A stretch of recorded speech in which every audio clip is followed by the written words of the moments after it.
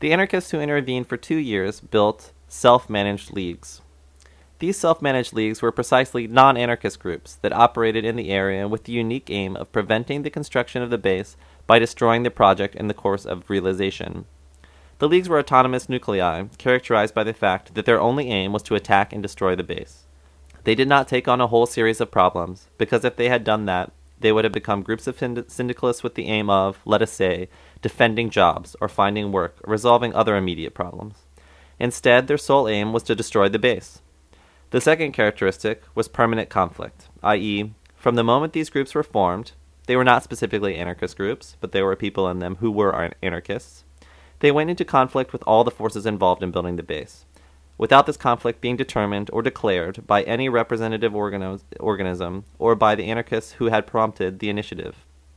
The third characteristic was the complete autonomy of these groups. That is to say, they did not have links with any parties or unions, etc.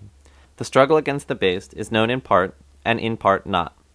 And I don't know if it is the case to take up the story here again. I just wanted to mention it as an example. So the insurrectionalist anarchism must overcome one essential problem.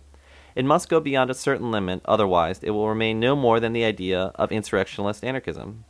That is, the comrades that have lived that insurrection of a personal nature we mentioned earlier, that illumination which produces an idea force inside us in opposition to the chatter of opinion, and form affinity groups, enter into relationships with comrades from other places through an informal kind of structure, only realize a part of the work.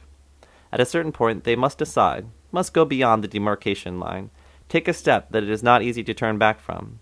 They must enter into a relationship with people who are not anarchists concerning a problem that is immediate, circumscribed, such as, for example, the destruction of the base in Comiso. No matter how fantastic or interesting this idea might have been, it certainly wasn't the realization of anarchy. What would have happened if one had really managed to enter the base and destroy it? I don't know. Probably nothing. Probably everything. I don't know. No one can tell. But the beauty of realizing the destructive event is not to be found in its possible consequences. Anarchists guarantee none of the things they do. They point out the responsibility of persons and structures on the basis of the decision that they are determined to act, and from that moment on they feel sure of themselves because their idea of justice illuminates their action. It points out one person's responsibility, or that of more people, one structure or more structures, and the consequences that such responsibility leads to. It is here that we find anarchists' determination to act. But once they act along with other people, they must also try to build organisms that are capable of holding together and creating consequences in the struggle of power. We must never forget this. And this is an important point to reflect upon. The power realizes itself in time and space. It is not something abstract. Control would not be possible if police stations did not exist, if prisons did not exist. Legislative power would not be possible if parliament did not exist, or if there were no little regional parliaments. The cultural power that oppresses us, that fabricates opinion, would not be possible if there were no schools and universities. Now, schools, universities, police stations, prisons, industries, factories are all things that realize themselves in specific places, in circumscribed areas which we can only move around in if we accept given conditions and play the game. We are here at the moment because we agreed to play the game. We would not have been able to enter the building otherwise. This is interesting. We can use structures of this kind.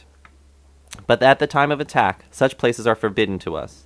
If we were to have come here with the intent of attacking, the police would obviously have prevented us. Now, because power realizes itself in physical space, anarchists' relation to this is important. Of course, insurrection is an individual fact, and so in that place deep inside us, at night, we are able to go to sleep. We think, well, in the last analysis, things aren't too bad. One feels at peace with oneself and falls asleep. There, in that particular place inside us, that private space, we can move about as we please. But then we must transfer ourselves into the physical space of social reality. And physical space, when you think about it, is almost exclusively under the control of power.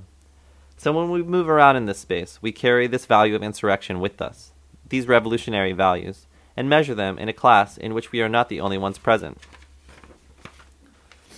We must therefore individuate significant objectives and verify their existence. And as luck would have it, these objectives exist perpetually, everywhere, and contribute to creating the conditions so that people, the exploited on whose backs these objectives are realized, do something to destroy them. I believe this revolutionary process is of an insurrectional nature. It does not have aims, and this is important, of a quantitative nature, because the destruction of an objective or the prevention of a project cannot be measured in quantitative terms. It sometimes happens that someone says to me, "But what results have we obtained?" When something is done, people don't even remember the anarchists afterwards. Anarchists? Who are these anarchists? Monarchists? Are they the people who support the king? People don't remember very well. But what does it matter? It is not that they must remember, but their struggle, because their struggle is theirs. We are simply an opportunity in that struggle. We are something extra. In the freed society, where anarchist has been reached in a quite ideal dimension, anarchists, who are indispensable in the social struggle at all levels, would simply have the role of pushing the struggles further and further, eliminating even the smallest traces of power and always perfecting the tension towards anarchy.